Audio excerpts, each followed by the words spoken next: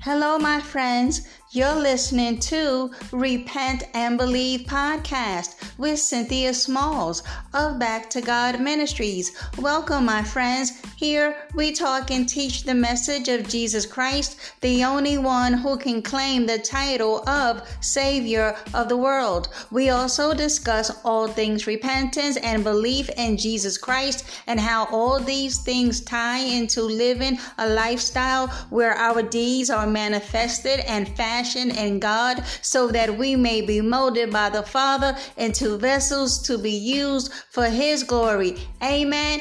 Amen. All right, so let's get started.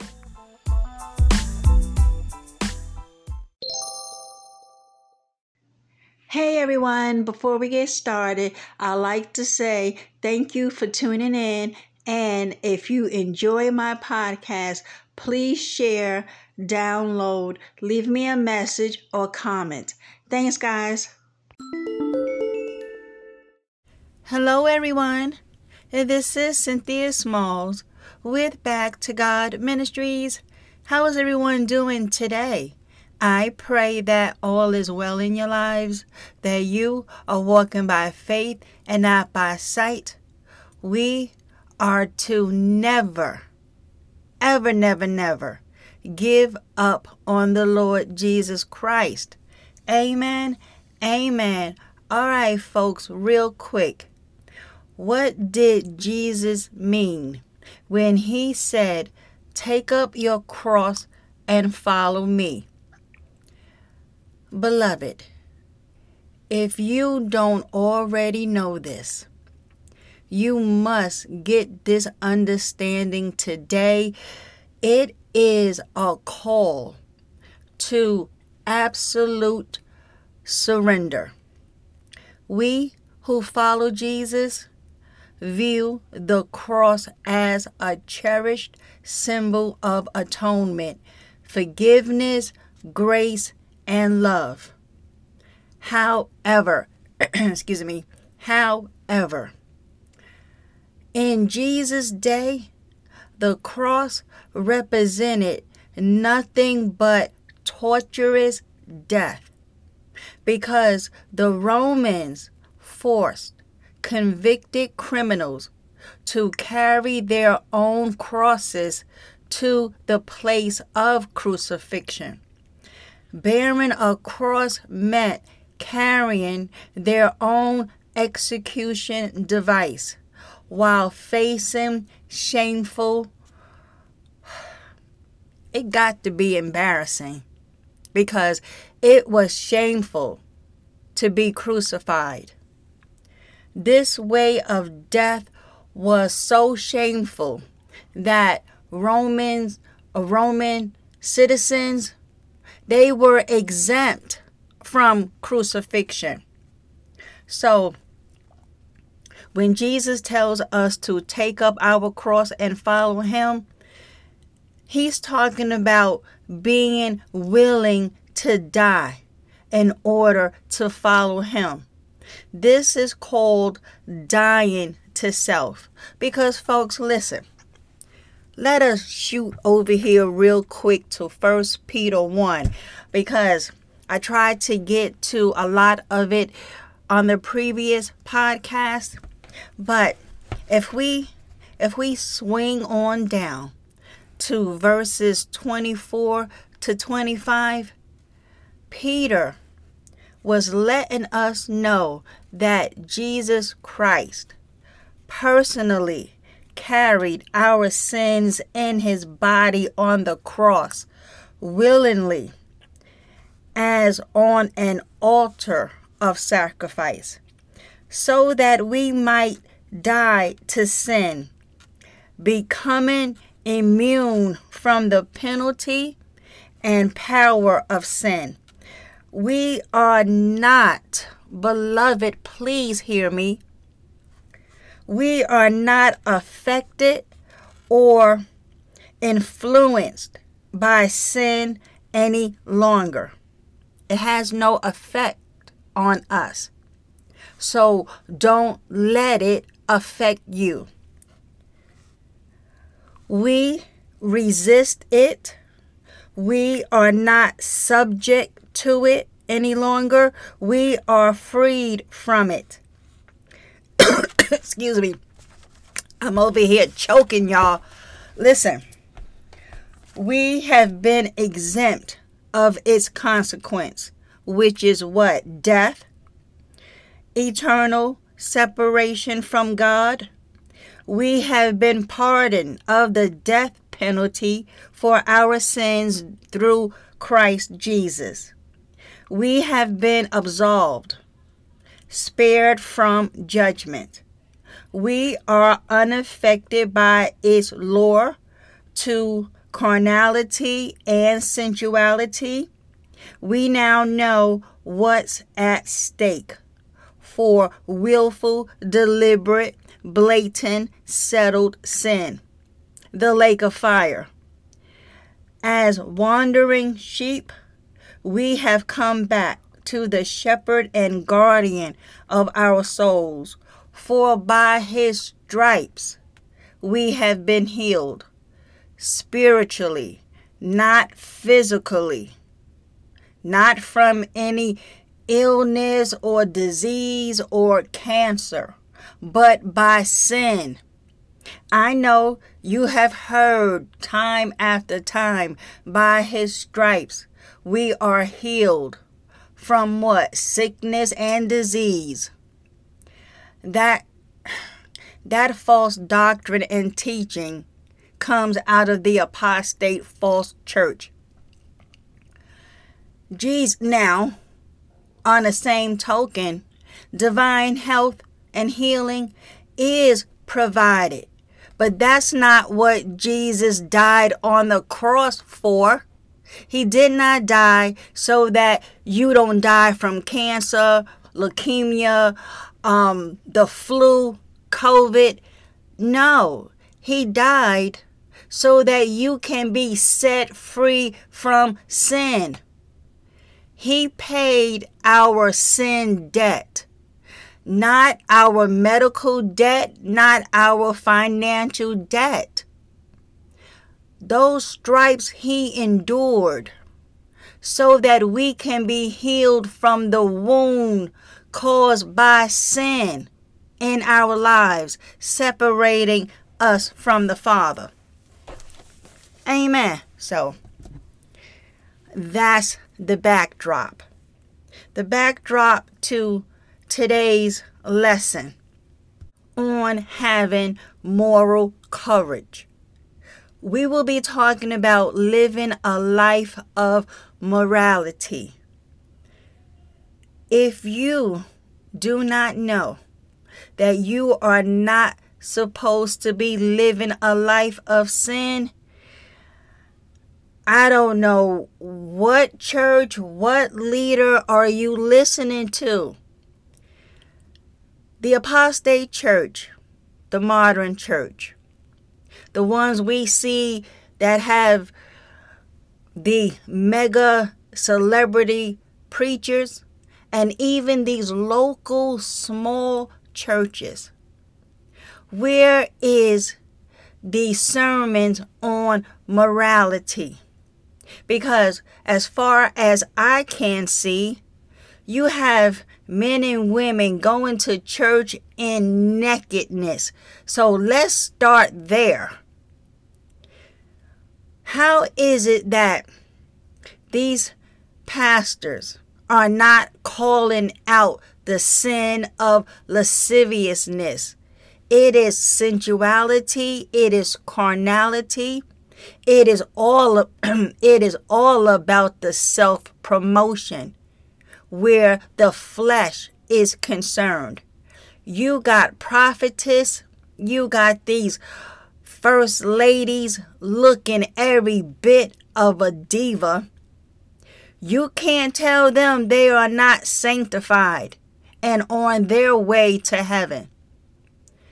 The men coming in there with ripped skinny jeans, tight fitted shirts, with the top button and the third button and the fourth button, and you see all the chest hairs and the gold chains, and Everyone is like off somebody's catwalk up in these churches today. Where is the sermons on morality? Because, like I said, I don't know that you are aware you are not supposed to be living a life of sin, but of moral excellence. Moral courage is to stand for what is right against all opposition and every adversary. Any adversity that is going on in your life, it must be met by your moral character. Following Jesus and carrying this great gospel that will offend those who are living foul demands having a spiritual backbone, the conviction of faith and willingness to stand and live by faith. We cannot be cowards when we are standing flat-footed in the truth of God's word, opposing sin and those who live in it that refuses and rebukes correction.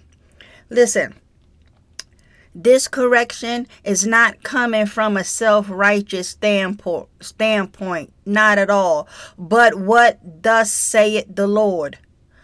Moral cowardice fears consequences of standing for the truth. And that is why many in the body of Christ do not stand up for the truth. They will compromise. They would go along to get along because they don't want to make waves. Meanwhile, people are dropping out of here like flies on their way to a burning hell because no one wanted to offend them by telling them, if you don't cover up that body, if you don't stop sleeping around, if you don't stop masturbating, you, Christian, will not inherit the kingdom of God. This correction, like I said, is not coming from a self-righteous standpoint. But what thus saith the Lord? Folks, listen. Moral courage will not compromise with sin. Moral courage trusts in God. Sin must not be tolerated for the sake of peace, for the sake of a job, for the sake of relationships, for the sake of being cast out of the synagogue. Okay? Because listen, we got to get this straight. Oh yes, we got to get this straight. Living a life of morality and having moral courage in the face of opposition from the secular world and self-righteous brethren takes discipline. It takes listening to Jesus, obeying his voice, and following him. It takes living a life that is not rife with unbridled, unrestrained wickedness. It is living a life that is not characterized by willful, deliberate, blatant, knowing sin. Nope. Let me give you some helpful reminders as we pray. Father, in the precious name of Jesus Christ, we thank you so much we have your word. Your word tells us in 2 Timothy 3:16-17, all scripture is given by inspiration of God and is profitable for doctrine, for reproof, for correction, for instruction and training in righteousness, that the man of God may be perfect, thoroughly furnished unto all good works. Amen. Father, we must come out from amongst this world.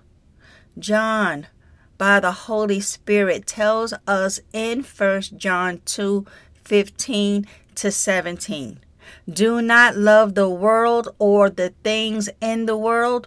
If anyone loves the world, the love of the Father is not in him. For all that is in the world, the desires of the flesh, the desires of the eyes, and pride in possessions is not from the Father, but is from the world, and the world is passing away along with its desires, but whoever does the will of God abides forever.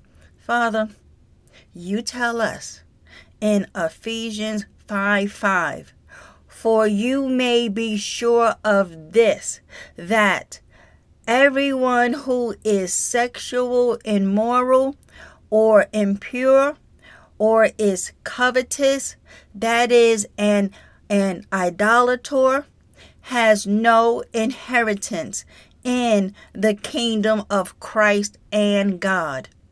And let us not forget 1 John 3:9. No one who is born of God deliberately, knowingly, and habitually practices sin. Why?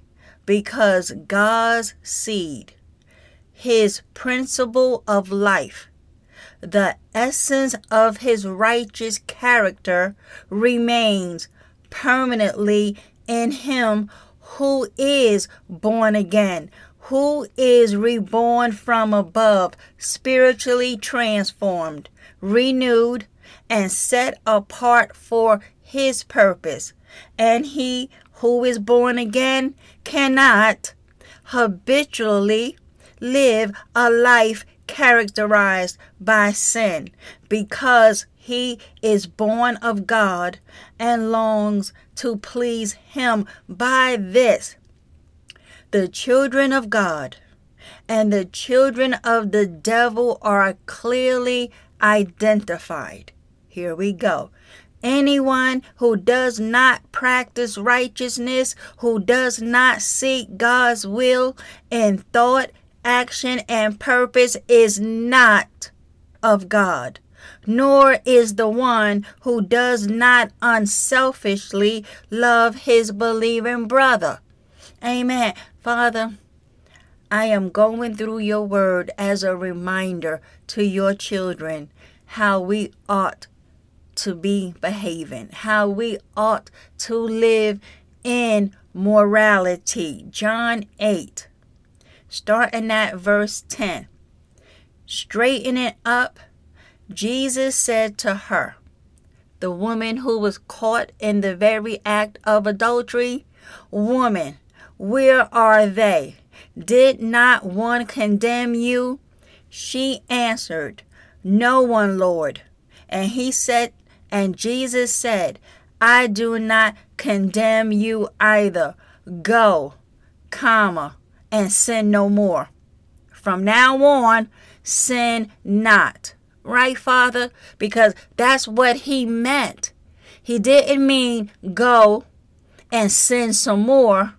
He was telling her, and he's telling us today, once we have been forgiven of our sins, we are to henceforth sin not. He tells us in verse 12, because Jesus is the light of the world. Once more, Jesus addressed the crowd. He said, I am the light of the world. He who follows me will not walk in darkness, but will have the light of life. Amen. And lastly, Father, the Lord Jesus Christ said in John 10:27, the sheep that are mine own hear my voice and listen to me. I know them, and they follow me, and I give them eternal life, and they will never ever by any means perish, and no one will ever snatch them out of my hand. My Father who has given them to me is greater and mightier than all. Amen. And no one is able to snatch them who? The ones who listen to Jesus, follow him, and obey him. That one, Father, please help me, give me the grace and the ability to get that message across. Many in the body believes just because you have forgiven them that they can try to out-sin your good grace, knowing that's not possible. Paul asked this very question, and I'm going to paraphrase it. So you mean to tell me that we should continue in sin just so your grace can abound? Absolutely not. It is unthinkable to even have that thought. We don't take your grace as a license to sin, Father.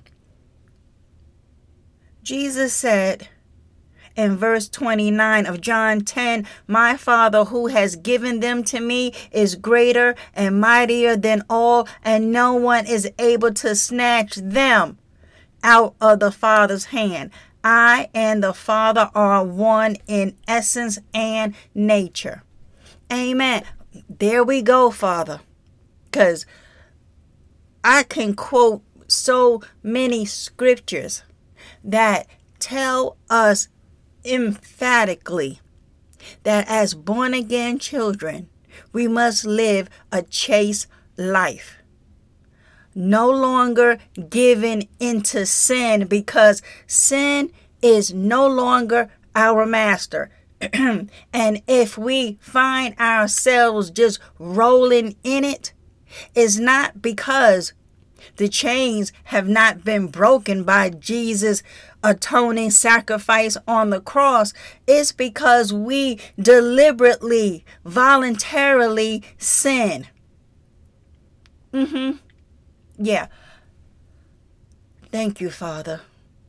Thank you for wisdom. Thank you for clarity and discernment. Father, I need strength and grace. I must myself also keep this flesh under subjection. It don't rule me. It don't tell me what it wants to do. In times past, my flesh had all the say. Not until the Holy Spirit showed me in Romans chapter 6 that I have been set free from the bondage of sin. Sin is no longer my master. So, Father, all I want to do is to convey that message to the brethren. So then maybe the fear of the Lord, knowing what's at stake, the consequences of sin, so we can stop it and live a life of morality. Bless your holy name, Father. We give you honor. We give you worship. We give you all of our adoration. Thank you for saving us. And we shall live a life in gratitude for what you and the Son has done for us. In Jesus' mighty name, I pray. Amen. Amen. All right, folks, listen. If you are new to this podcast, Repent and Believe, all I, by the Spirit of God and by His grace, All I teach and talk about is righteous and holy living, providing and producing lessons on how to live holy and why it is important that we do so. I also discuss the corruption coming out of these apostate false churches. I also exhort and sometimes rebuke false brethren called tares, who believe they can infiltrate the body of Christ with learned false doctrine.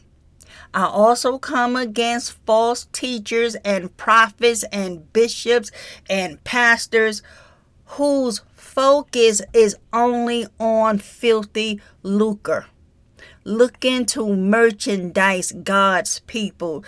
These are they who twist and bend God's word to fit their narrative that if you want God's favor and blessing in your life, then you must bring him money, totally leaving out obedience and the fear of God. Listen, I totally come against that madness. This is what I have been commissioned to do by the Lord. This is my life, living for Jesus, honoring the Father, being spirit-led and filled, and living a life of peace, knowing that I have right standing with the Father. Because the life I lived when I thought I was a certified, bona fide, quote-unquote Christian on my way to heaven, I was in great deception, living in willful sin. And once the Lord brought me out of that madness, folks, it is maddening to think you can live a life of practicing willful sin and to think you still have fellowship, unbroken fellowship with the Father. The truth is not in you, and you are a liar. You cannot be living in unconfessed sin because you keep believing the lie from the best dressed pastor that once you've been saved, you are always saved. So many things, thank you, Holy Spirit, is wrong with that doctrine, that false doctrine. It is dangerous. First of all, that whole title, once saved, always saved, is a misnomer. We ain't safe yet until Jesus returns, or we go by the way of the grave as a faithful, consistent, living a life of morality. When we die living like that, yes, the pearly gates will be opened.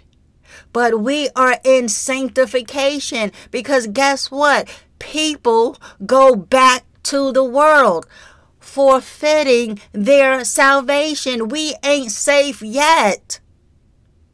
And that's what makes that damnable doctrine of once saved, always saved so damnable.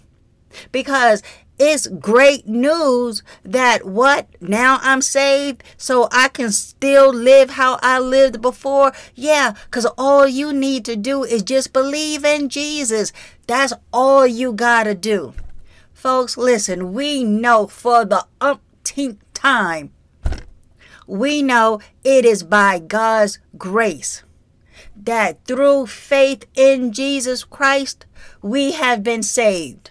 Boom. Now, once we are saved, what do we do with our salvation? Do we just put it up on the shelf? What? Just take a picture of it and still go back to homosexuality and still go back to sleeping around and still go back to the to the weed man and the dope man? Do we still live life like that? No. That's why the Bible teaches we must work out our salvation with fear and trembling. There is work that needs to be done. You got to bear fruit in keeping with your repentance. What you truly believe will be demonstrated in the life you live.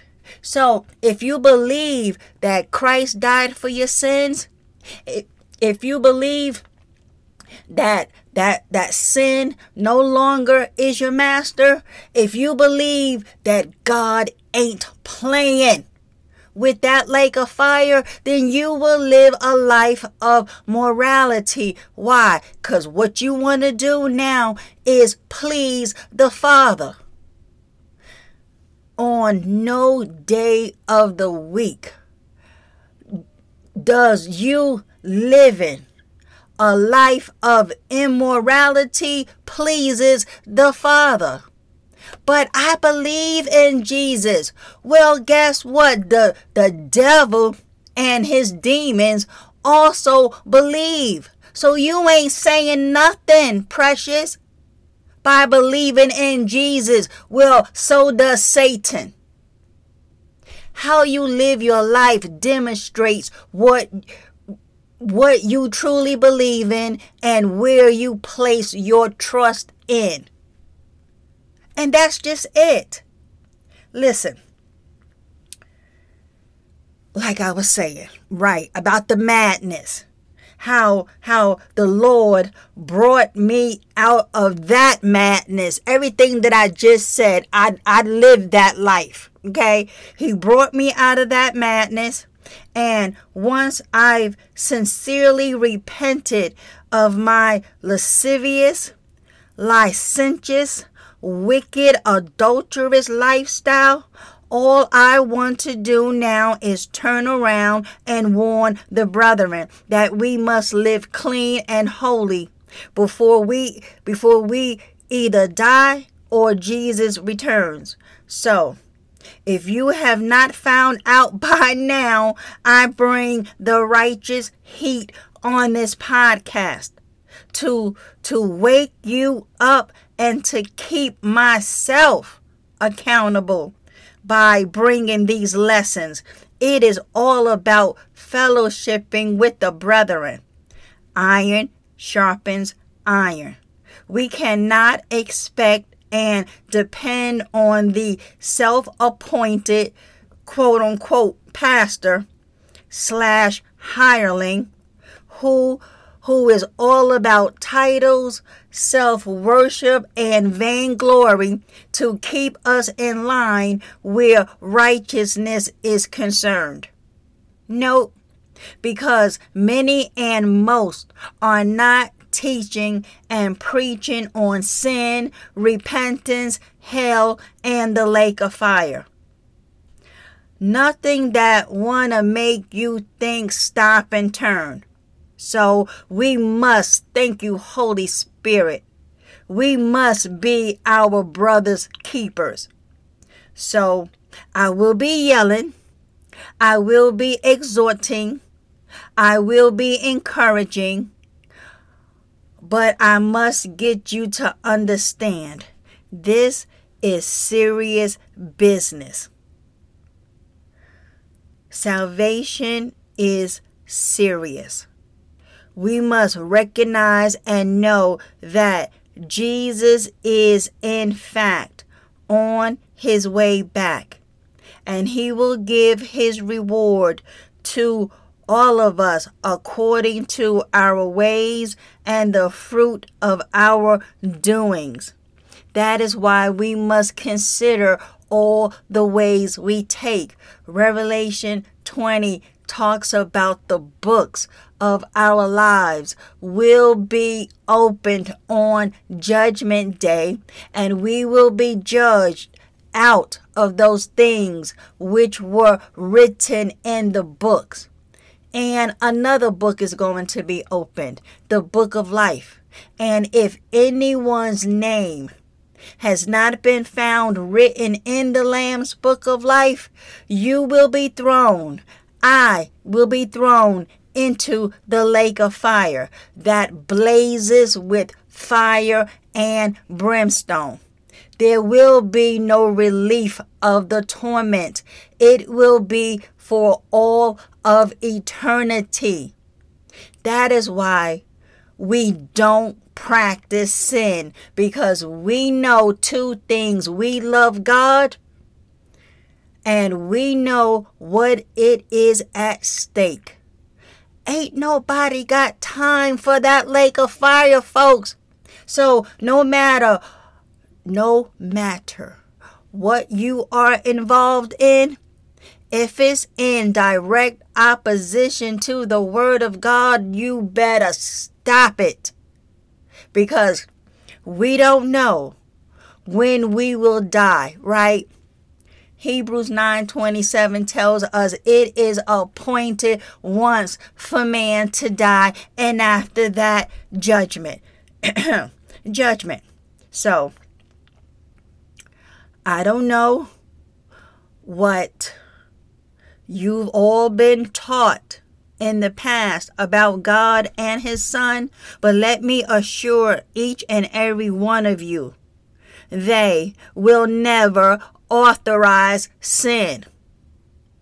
And no, the precious promises we see in the scriptures are not for the deceived follower who believes they have a relationship with God and his son and remain in willful, settled, unrestrained sin. Nope. So you can believe in Jesus all you want. If there is no turning from sin, if there is no change in your behavior because of a changed mind, oh, you can forget it. You and I can forget all about the pearly gates. Listen, let us take a quick trip over here to Romans 6. Let's go to verse 6 and get some explanation of that verse. Yeah. Romans 6:6 tells us. Hold on, okay, listen. The King James, right? Knowing this, that our old man is crucified with him, that the body of sin might be destroyed, brought to nothing, that henceforth we should not serve sin. Amen. No longer being slaves to sin. Yeah. So, what was chapter 6 all about? Because you all know. If you don't know, I'm telling you today, I love Romans chapter 6. In Romans chapter 6, Paul answers the question of whether Christians, followers of Jesus, should continue to sin. And his answer is emphatic. Absolutely not. No, we absolutely should not continue to sin. First, when we came to God by faith in Jesus, we died to sin. Please get that memo. I'm telling you, once you understand that, it will change your life. So you can stop behaving and talking like a slave to sin. Oh, we just in these fleshly bodies. We are going to sin. Listen, we know we are still in this dirt. Amen. Right, Holy Spirit? Because this body is dirt. It came from the dirt. It may look cute and fine, but nonetheless, it is dirt. It is perishable. It is fallible. And if you let it be in control, then you will give into temptation. The Lord told us what to do about temptation. He didn't say, well, just give into it. I know you are all nothing but dust. I know, I get it. Go on, do you. I get it. No, he ain't saying that. He tells us, what is it, James? We are to firstly submit ourselves to God. Resist the devil, and he will flee from you. But if there's no submitting to God, if there's no resisting of the devil, then he got you. I mean, listen, this ain't rocket science. The reason why you still sin is because you want to, and you have voluntarily offered up the members of your body to wickedness. Yes. Yes, see, now I done saved you years of therapy. That's your problem. Half of you all are still in unforgiveness, still in anger, still being bitter, still lying, still sleeping around, refusing to come up out of these adulterous remarriages. Yes, I am always going to poke that bear. Because right now, people are saying no to Jesus where it comes to divorce, remarriage, and adultery. People are still defending them smoking weed. I got eye problems. I got back problems. Really? Well, you are going to have a burning in hell problem if you don't stop it. Yeah, but science has proven that that THC, I think I'm saying it right, THC is how is beneficial in stopping pain. That may be the case. Listen, I'm no doctor. I'm no scientist. All I am is a messenger of the Lord Jesus Christ. And he said no sorcerer will inherit the kingdom of God. Because if you are smoking it for cataracts, for cancer, for whatever else, where is your faith in Jesus to provide that divine healing? Why are you, listen,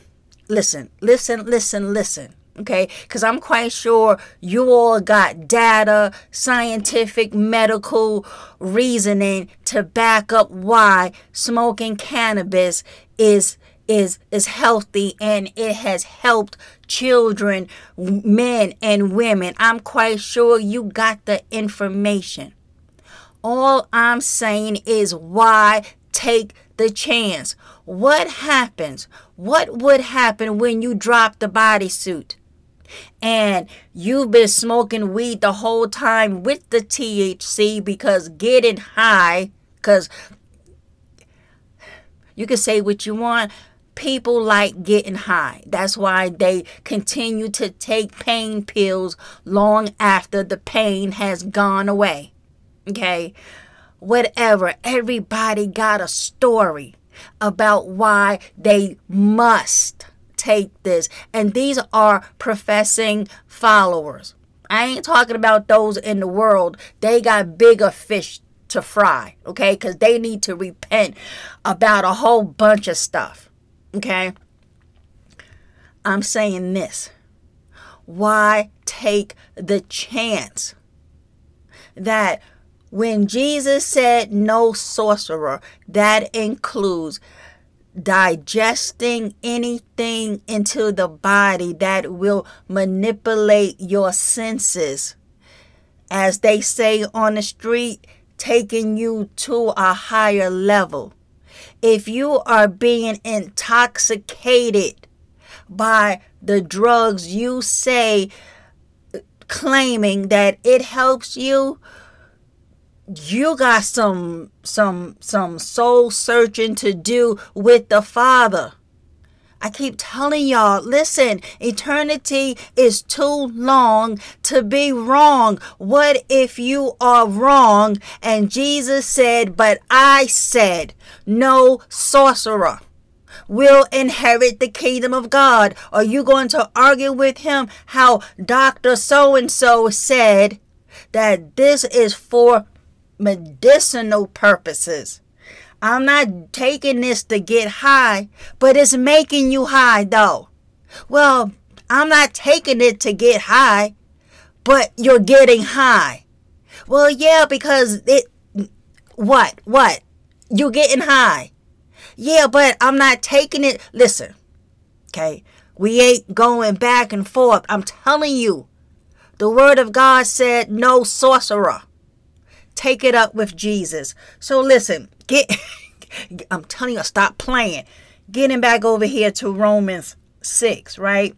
Because the context of Romans 6, 1 through 14 explores how followers of Jesus should think about and respond to sin now that we are in Christ and our sins are forgiven, right? In explaining this, Paul reveals new information about what happened when we put our faith in Christ. In a spiritual sense, we died with him. And we died to our sin. We were then resurrected to a new spiritual life. Now, Paul instructs us to continue remembering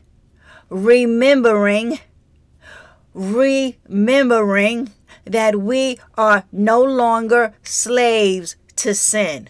We must not offer our bodies to be used for sin, but we must offer ourselves as instruments of righteousness instead.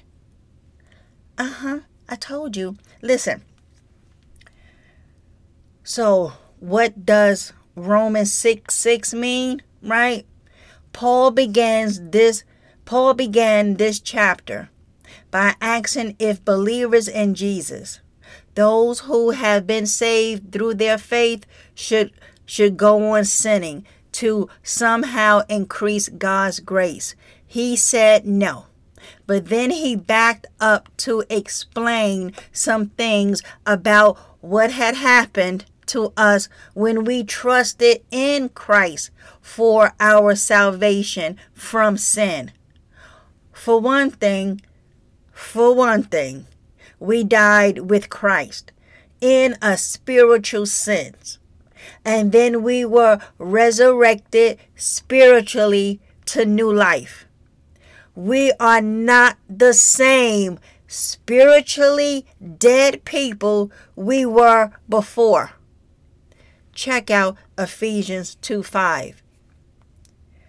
Now, Paul adds a new layer of understanding to what actually happened to us when we died spiritually with Christ. Folks, I pray you all are writing this information down.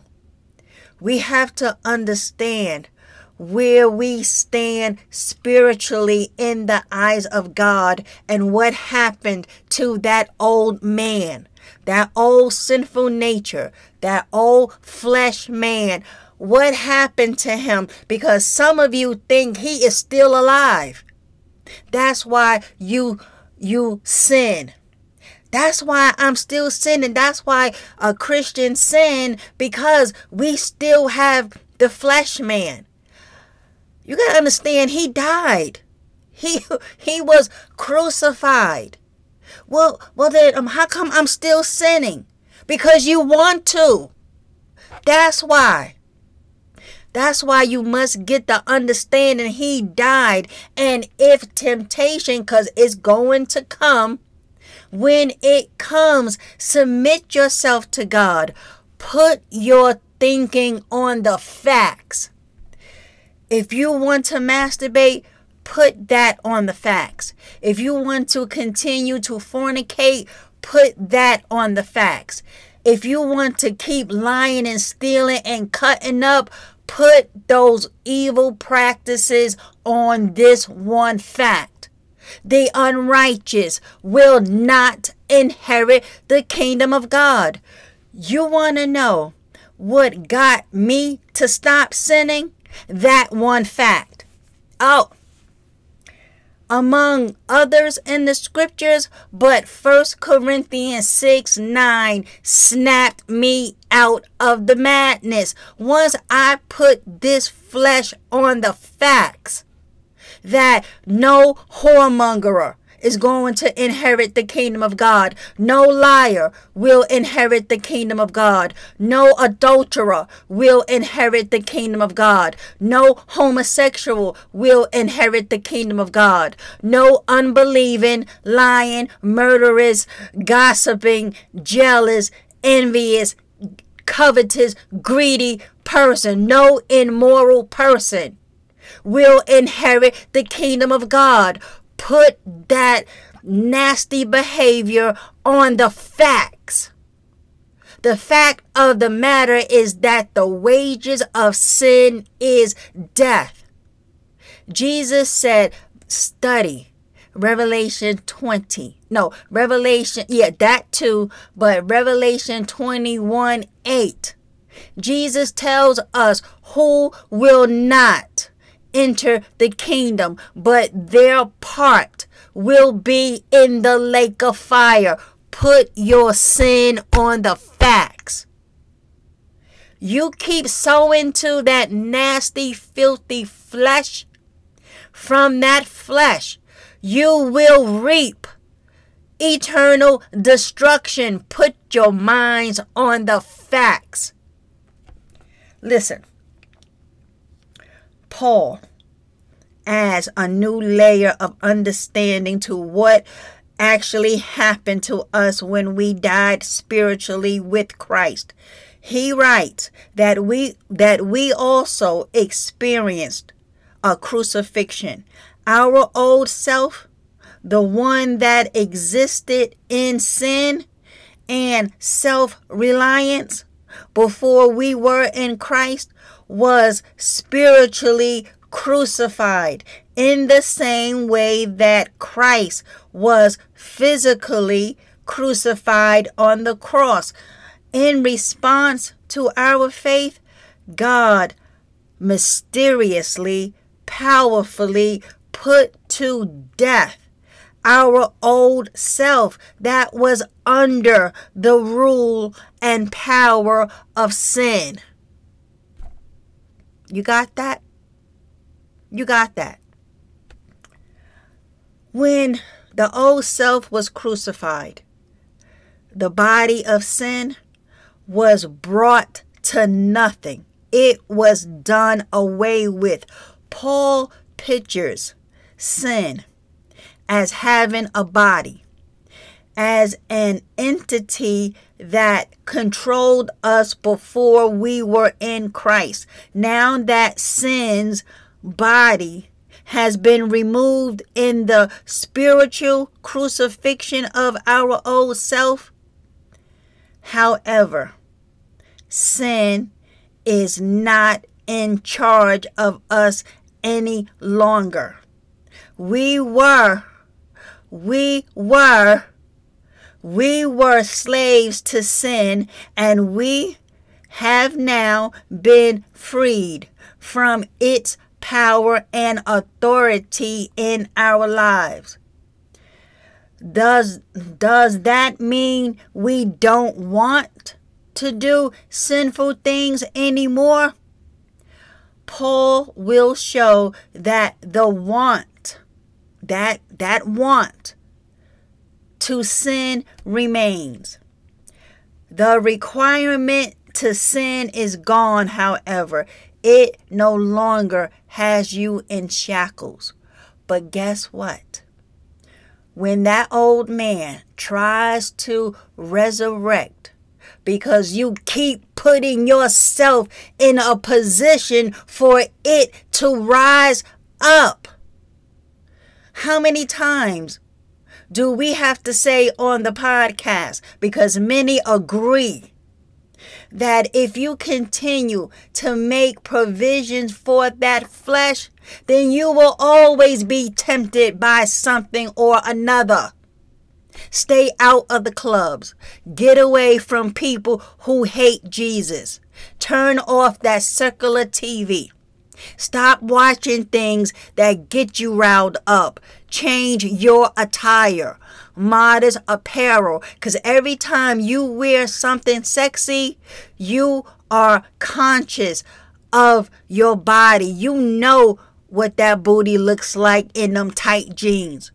You know, my brother, how you feel when you put on those tight muscle shirts and you jump into that new vehicle looking every bit as fly as you want to. You know how that makes you feel? It soars your ego. You become self-conscious. You want people to look at you. That's why you dress the way you do. Listen, we all knew how to prop it up and set it out. If you continue to indulge in activities that promote sensuality, wickedness, lewdness, lasciviousness, you are going to get yourself in trouble. And then these are they that keep claiming. So you mean to tell me you don't sin? No. Not willfully, no. Because I now know how to cover up this body. I don't go anywhere I don't belong. I don't engage in conversations with the opposite sex. I divert my attention from the world and what's going on in it. Yeah, we see the headlines. We glance over certain articles about celebrities and what's going on in the world, but that no longer affects me, where now I want to join in. If for anything, I shake my head and pray that they repent. You are going to have to cultivate a life of morality. But that's so boring. I'd rather be bored now than burning later. I keep telling y'all, put your flesh on the facts. Do you want to spend eternity in the lake of fire? Then you better stop it. So, what else I got for you all? I have so much, because in the previous podcast, right? The one I did before this one, how I was attempting to give you some highlights from my study in 1 Peter chapter 1 before my time ran out like it's running out now, which is really not my fault. I can't help it that I get sidetracked when the Holy Spirit constantly downloads information and thoughts to me that I must get across in the middle of a lesson.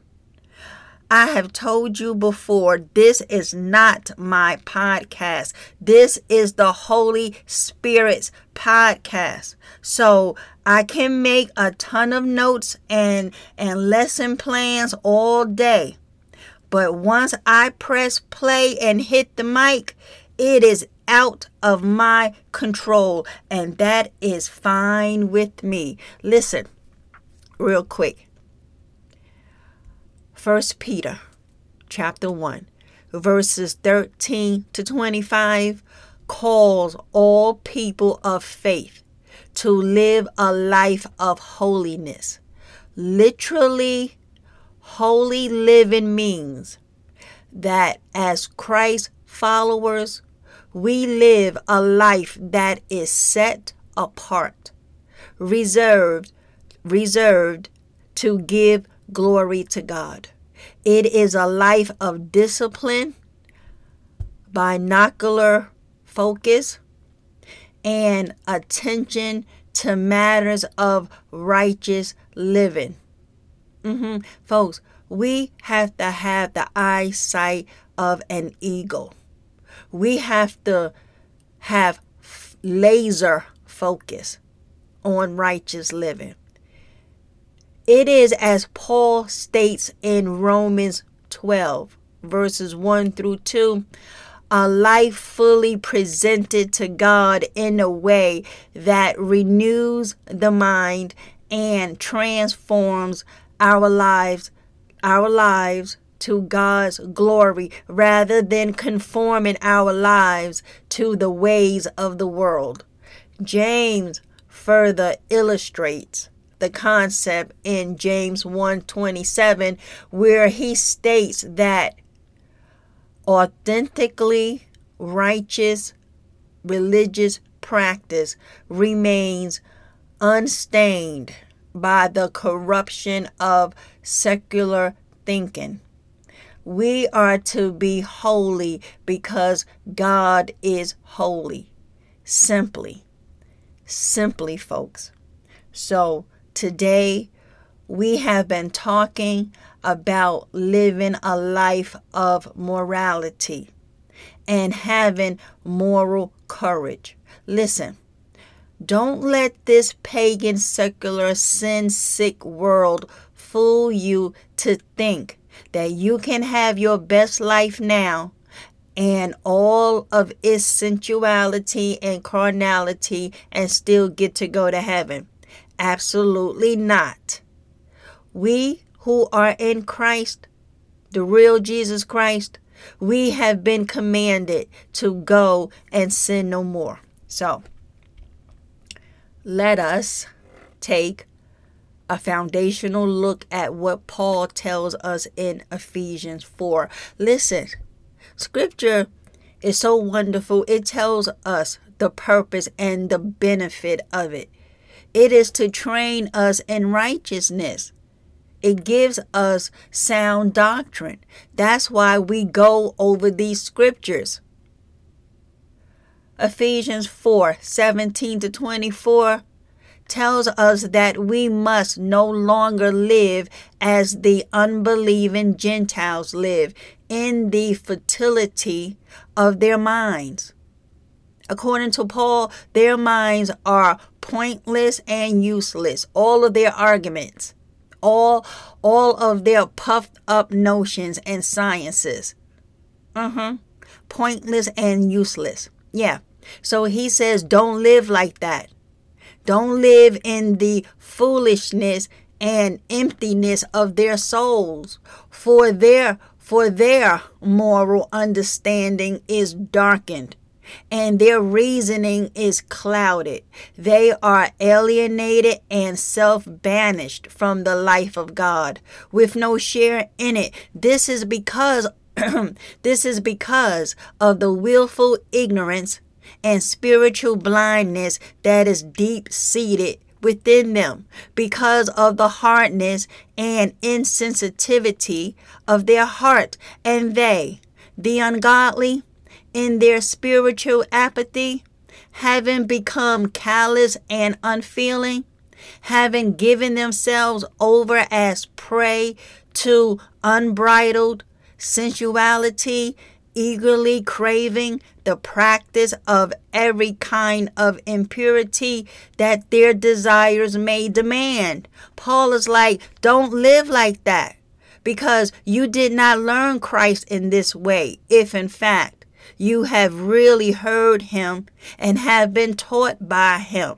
Paul is like, if in fact, just as truth is in Jesus revealed in his life and personified in him, that regarding your previous way of life, you put off your old self completely, discard your former nature. What nature? That sin nature. Put it off. That old man, put it off, which is being corrupted through deceitful desires, and be continually renewed in the spirit of your mind, having a fresh, untarnished mental and spiritual attitude, and put on the new self, the regenerated and renewed nature, created in God's image.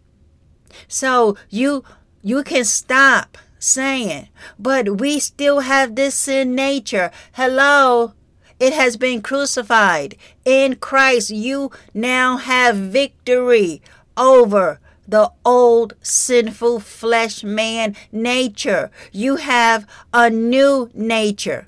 God said, put it on. Thank you, Holy Spirit. He said, put it on. Because the problem, like it was for me, I did not put on the new man. I'm still dragging around the old man. Put it on. That's a commandment. Put on the new self, the regenerated and renewed nature, created in God's image, God-like in the righteousness and holiness of the truth, living in a way that expresses to God your gratitude for your salvation. Amen. Listen, there was something, hold on. I had something over here that did I bypass it already? Because it was all about, oh no. Oh, yeah, I gave it to you. I gave it, right, because I was saying about moral courage, that how it will not compromise with sin, right? So in closing, this is how we once lived, okay? Because you got to understand, you ain't supposed to be acting like this any longer. Yeah, you're not. You're not. Why is this even in Spanish? My notes literally on my phone just turned into Spanish. Hold on. I gotta go to Chrome. This is 1 Corinthians 6, 9 through 13, right? We have to get the backstory because we always start with verse 9, right? Do you not know the unrighteous, right? But before that, up there in verse 7, Paul was like, why? The very fact that you have lawsuits with one another is already a defeat, because he was exhorting the church at Corinth, because they were suing each other and going into these pagan courthouses to get the matter settled. And he was like, why? The very fact that you have lawsuits with one another is already a defeat. Corey, I just caught that. He's like, listen, because they were, if we keep this all in context, right? Hold on, let me see. Okay. It's like the fact that you all got lawsuits. Listen, we got a problem from the door. Okay, listen. Okay, 1 Corinthians 6, starting at verse 1. So when we get to verse 9, we can see when he was saying, like, don't be deceived. Listen, he says, starting at verse 1, does any one of you, when he has a complaint, a civil dispute with another believer, dare to go to law before unrighteous men, non-believers, instead of placing the issue before the saints, God's people? Do you not know that the saints, God's people, will one day judge the world? If the world is to be judged by you, are you not competent? Are you not competent to try trivial, insignificant, petty cases? Paul is like, why are you going to a judge to settle your matters? Do you not know that the saints of God will judge the whole world once Jesus returns, and you all can't settle these earthly, petty, trivial matters? He was like, do you not know you are going to be judging the whole world? See, again, right, Holy Spirit, this is why we must keep our eyes on eternity. Get your mind and your body off the here and the now. So listen, he says, do you not know that we believers will judge angels? Talking about those fallen angels, right? How much more then as to matters of this life? So if you have lawsuits dealing with matters of this life, are you appointing those as judges to hear disputes who are of no account in the church? I say this to your shame. Woo, Paul is letting them have it. He's like, first of all, why are you not even able to settle such trivial matters? Do you not know that you are going to be judging these angels, judging the world? So why are you going to these unbelieving pagans that has no dealings with the church? I say this to your shame. Can it be that there is not one wise man among you who is governed by integrity and will be able and competent to decide private disputes between his fellow believers? But instead, I love it. Paul is like, you mean tell me there ain't nary a one that is competent in the bunch? But instead, what y'all do? Brother goes to law against brother, and that before judges who are unbelievers. Not only are you taking your brother into court, but you're dragging him before these heathens. Verse 7. Why? I'm telling you, sometimes Paul was no joke, okay? Why? The very fact that you have lawsuits with one another is already a defeat. Why not rather be wronged? Why not rather be defrauded? On the contrary, it is you who wrong and defraud. And you do this even to your brothers and sisters. Wow. And then we get verse 9. Okay. Do you not know? Okay. Because Paul is like, listen, right? Because in verse 7, why? The very fact that you have lawsuits with one another is already a defeat. Okay. Why not just be wronged? Why not just be defrauded? Because on the contrary, you the one who is wrong. You the one who defraud. But yet you are going to drag your brother or sister to court. And you are in sin up to your eyeballs. You are wrong and you defraud. And you do this even to your brethren. And Paul was like, do you not know that the unrighteous will not inherit or have any share in the kingdom of God? Listen, Paul is letting them have it. Why are you taking each other to court?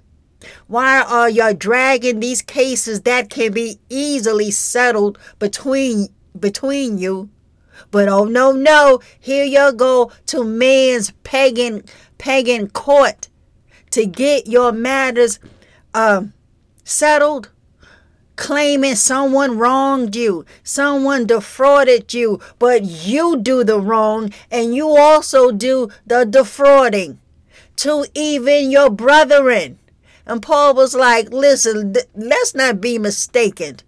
Do you not know that the unrighteous will not inherit or have any share in the kingdom of God? Do not be deceived. Neither the sexual immoral, because apparently this stuff was going on. That's why he's making a point of it. If we keep this in context, why is Paul, right, Holy Spirit? Why is Paul bringing out these particular specific sins? Unless this was an issue with them, right?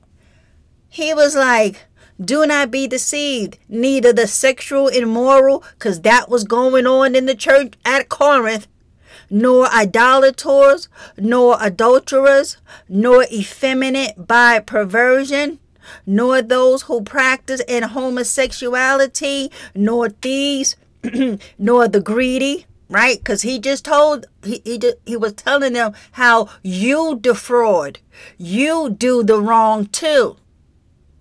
I guess being a hypocrite. What? So listen. Nor the greedy, nor drunkards, nor revilers, whose words are used as weapons to abuse, insult, humiliate, intimidate, or slander, nor swindlers. There we go back to that defrauding. Will inherit or have any share in the kingdom of God. Verse 11. And such were some of you before you believed, but you were washed by the atoning sacrifice of Christ. You were sanctified, set apart for God, and made holy. You were justified, declared free of guilt in the name of the Lord Jesus Christ and in the Holy Spirit of our God, the source of the believer's new life and changed behavior. The body is the Lord's. Everything is permissible for me, but not all things are beneficial. See? That's your problem.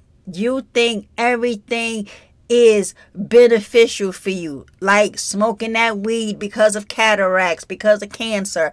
But those things are not beneficial to you. They may be permissible. Everything is permissible for me, but I will not be enslaved. And this is the mindset, the mentality that we all must have. This is how you can be victorious over that crucified flesh man. The Lord is giving us these keys of holy living. He's telling us what to do so you can stop it. With all of your whining and complaining about, oh, wretched man that I am. Again, the same man that uttered that is saying this to us. Everything is permissible for me, but not all things are beneficial. Everything is permissible for me, but I will not be enslaved by anything and brought under its power, allowing it to control me. Amen. And this is the same man some of you love to quote. Well, we got a war going on inside of us. I want to do what's right, but then I don't do that. The stuff I don't want to do, I do that all the more. Oh, wretched man that I am. Okay, Paul taught that. And I guarantee you, if we read it in its full context, Paul will end it all by saying, again, in so many words, it still don't control him. Right, Holy Spirit? As a matter of fact, I'm going to do some research. And that's going to be the next lesson. So we can put that whining, wretched man false doctrine to bed. So listen. Right. We come down. Right, because Paul was saying that he is not going to allow anything to control him or us, right? Food is for the stomach and the stomach for food, meaning everything has a purpose, right? The stomach is meant to hold food. Food, once it is chewed and masticated and swallowed, goes into the stomach and then out the body, right? But God will do away with both.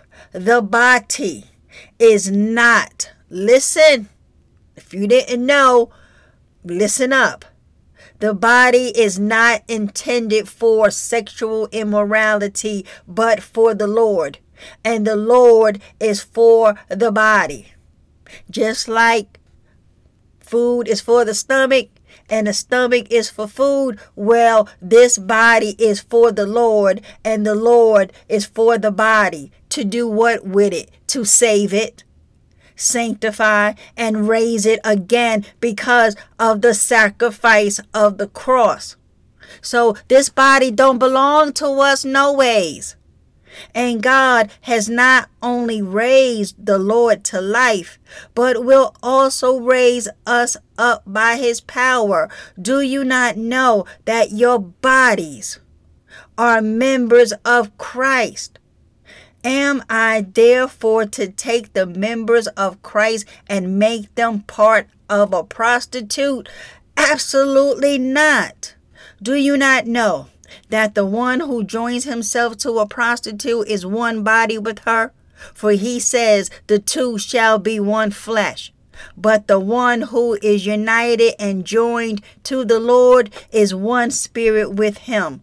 Run away from sexual immorality. See, the Lord is telling us what to do when this lustful temptation of sexual immorality shows up in your life. He don't say run to it.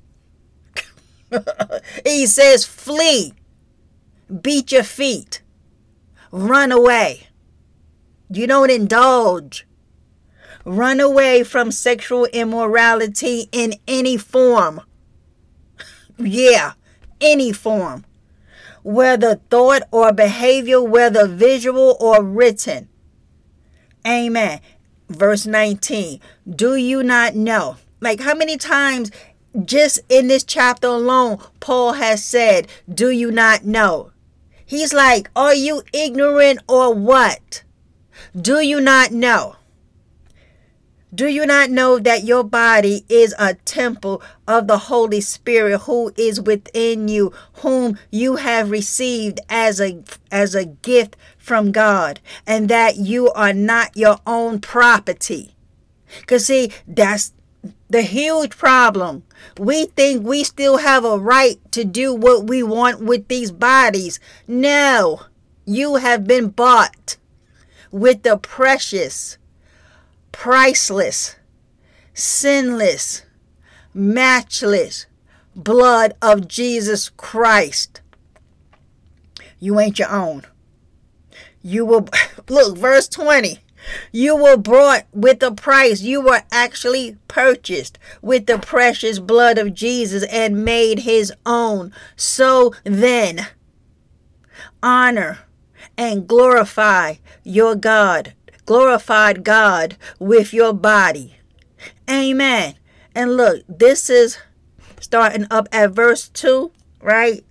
This is the first of 6. Do you not know statements in this chapter? Look. Over there in verse 15, right? Corinth was famous for its prostitutes, and many, if not all, probably practiced their trade in connection with the worship of Aphrodite.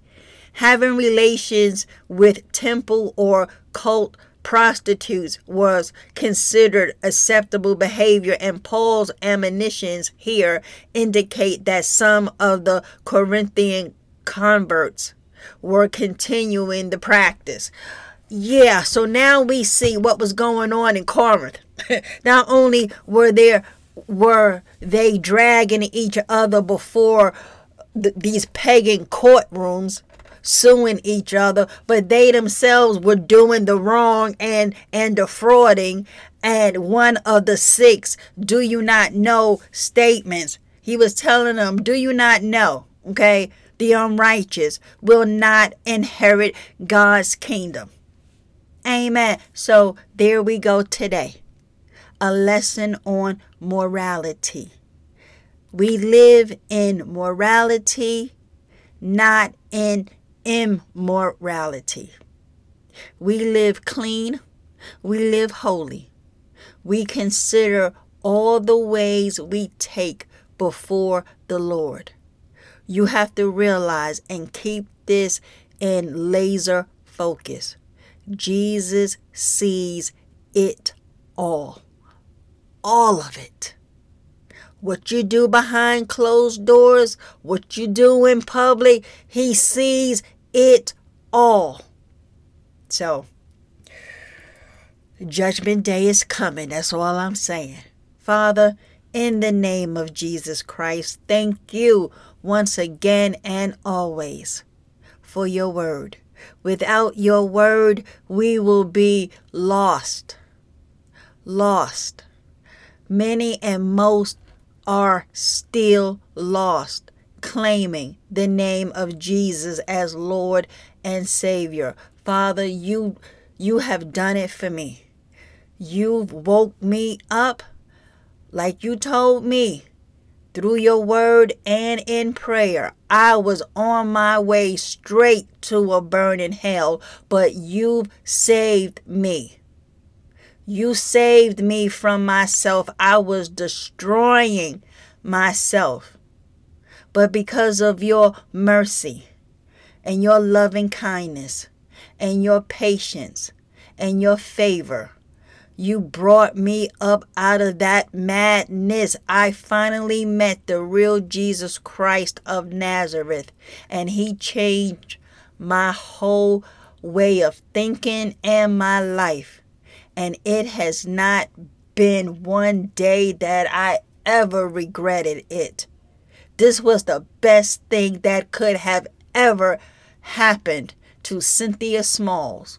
And I am so grateful. And I am so thankful that you had mercy and pity on this wretched, filthy, lying sinner that I once was. No longer will I allow that old man to resurrect. I'm glad she's dead. I am so glad she died.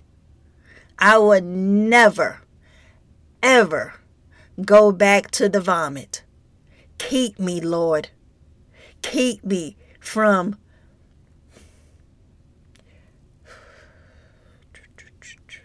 trying to keep it together, folks. It's emotional. Keep me from the evil one. All I want to do now, Lord, is serve you and please you. If there's anything in my life, and I'm praying on behalf of my brethren, if there is anything in our lives that are not pleasing to you, show it to us so we can cut it out. Thank you, Father, for your mercy. In Jesus' mighty name I pray. Amen. Amen. Glory be to God. All right, folks, there we have it. Another one in the can. Repent and believe. Stop sinning. Do not be deceived. Bad company will ruin your good morals. Come to your senses as you ought to and stop sinning. Amen. Amen. Lord willing, until next time, I shall be speaking to you all soon. Bye for now.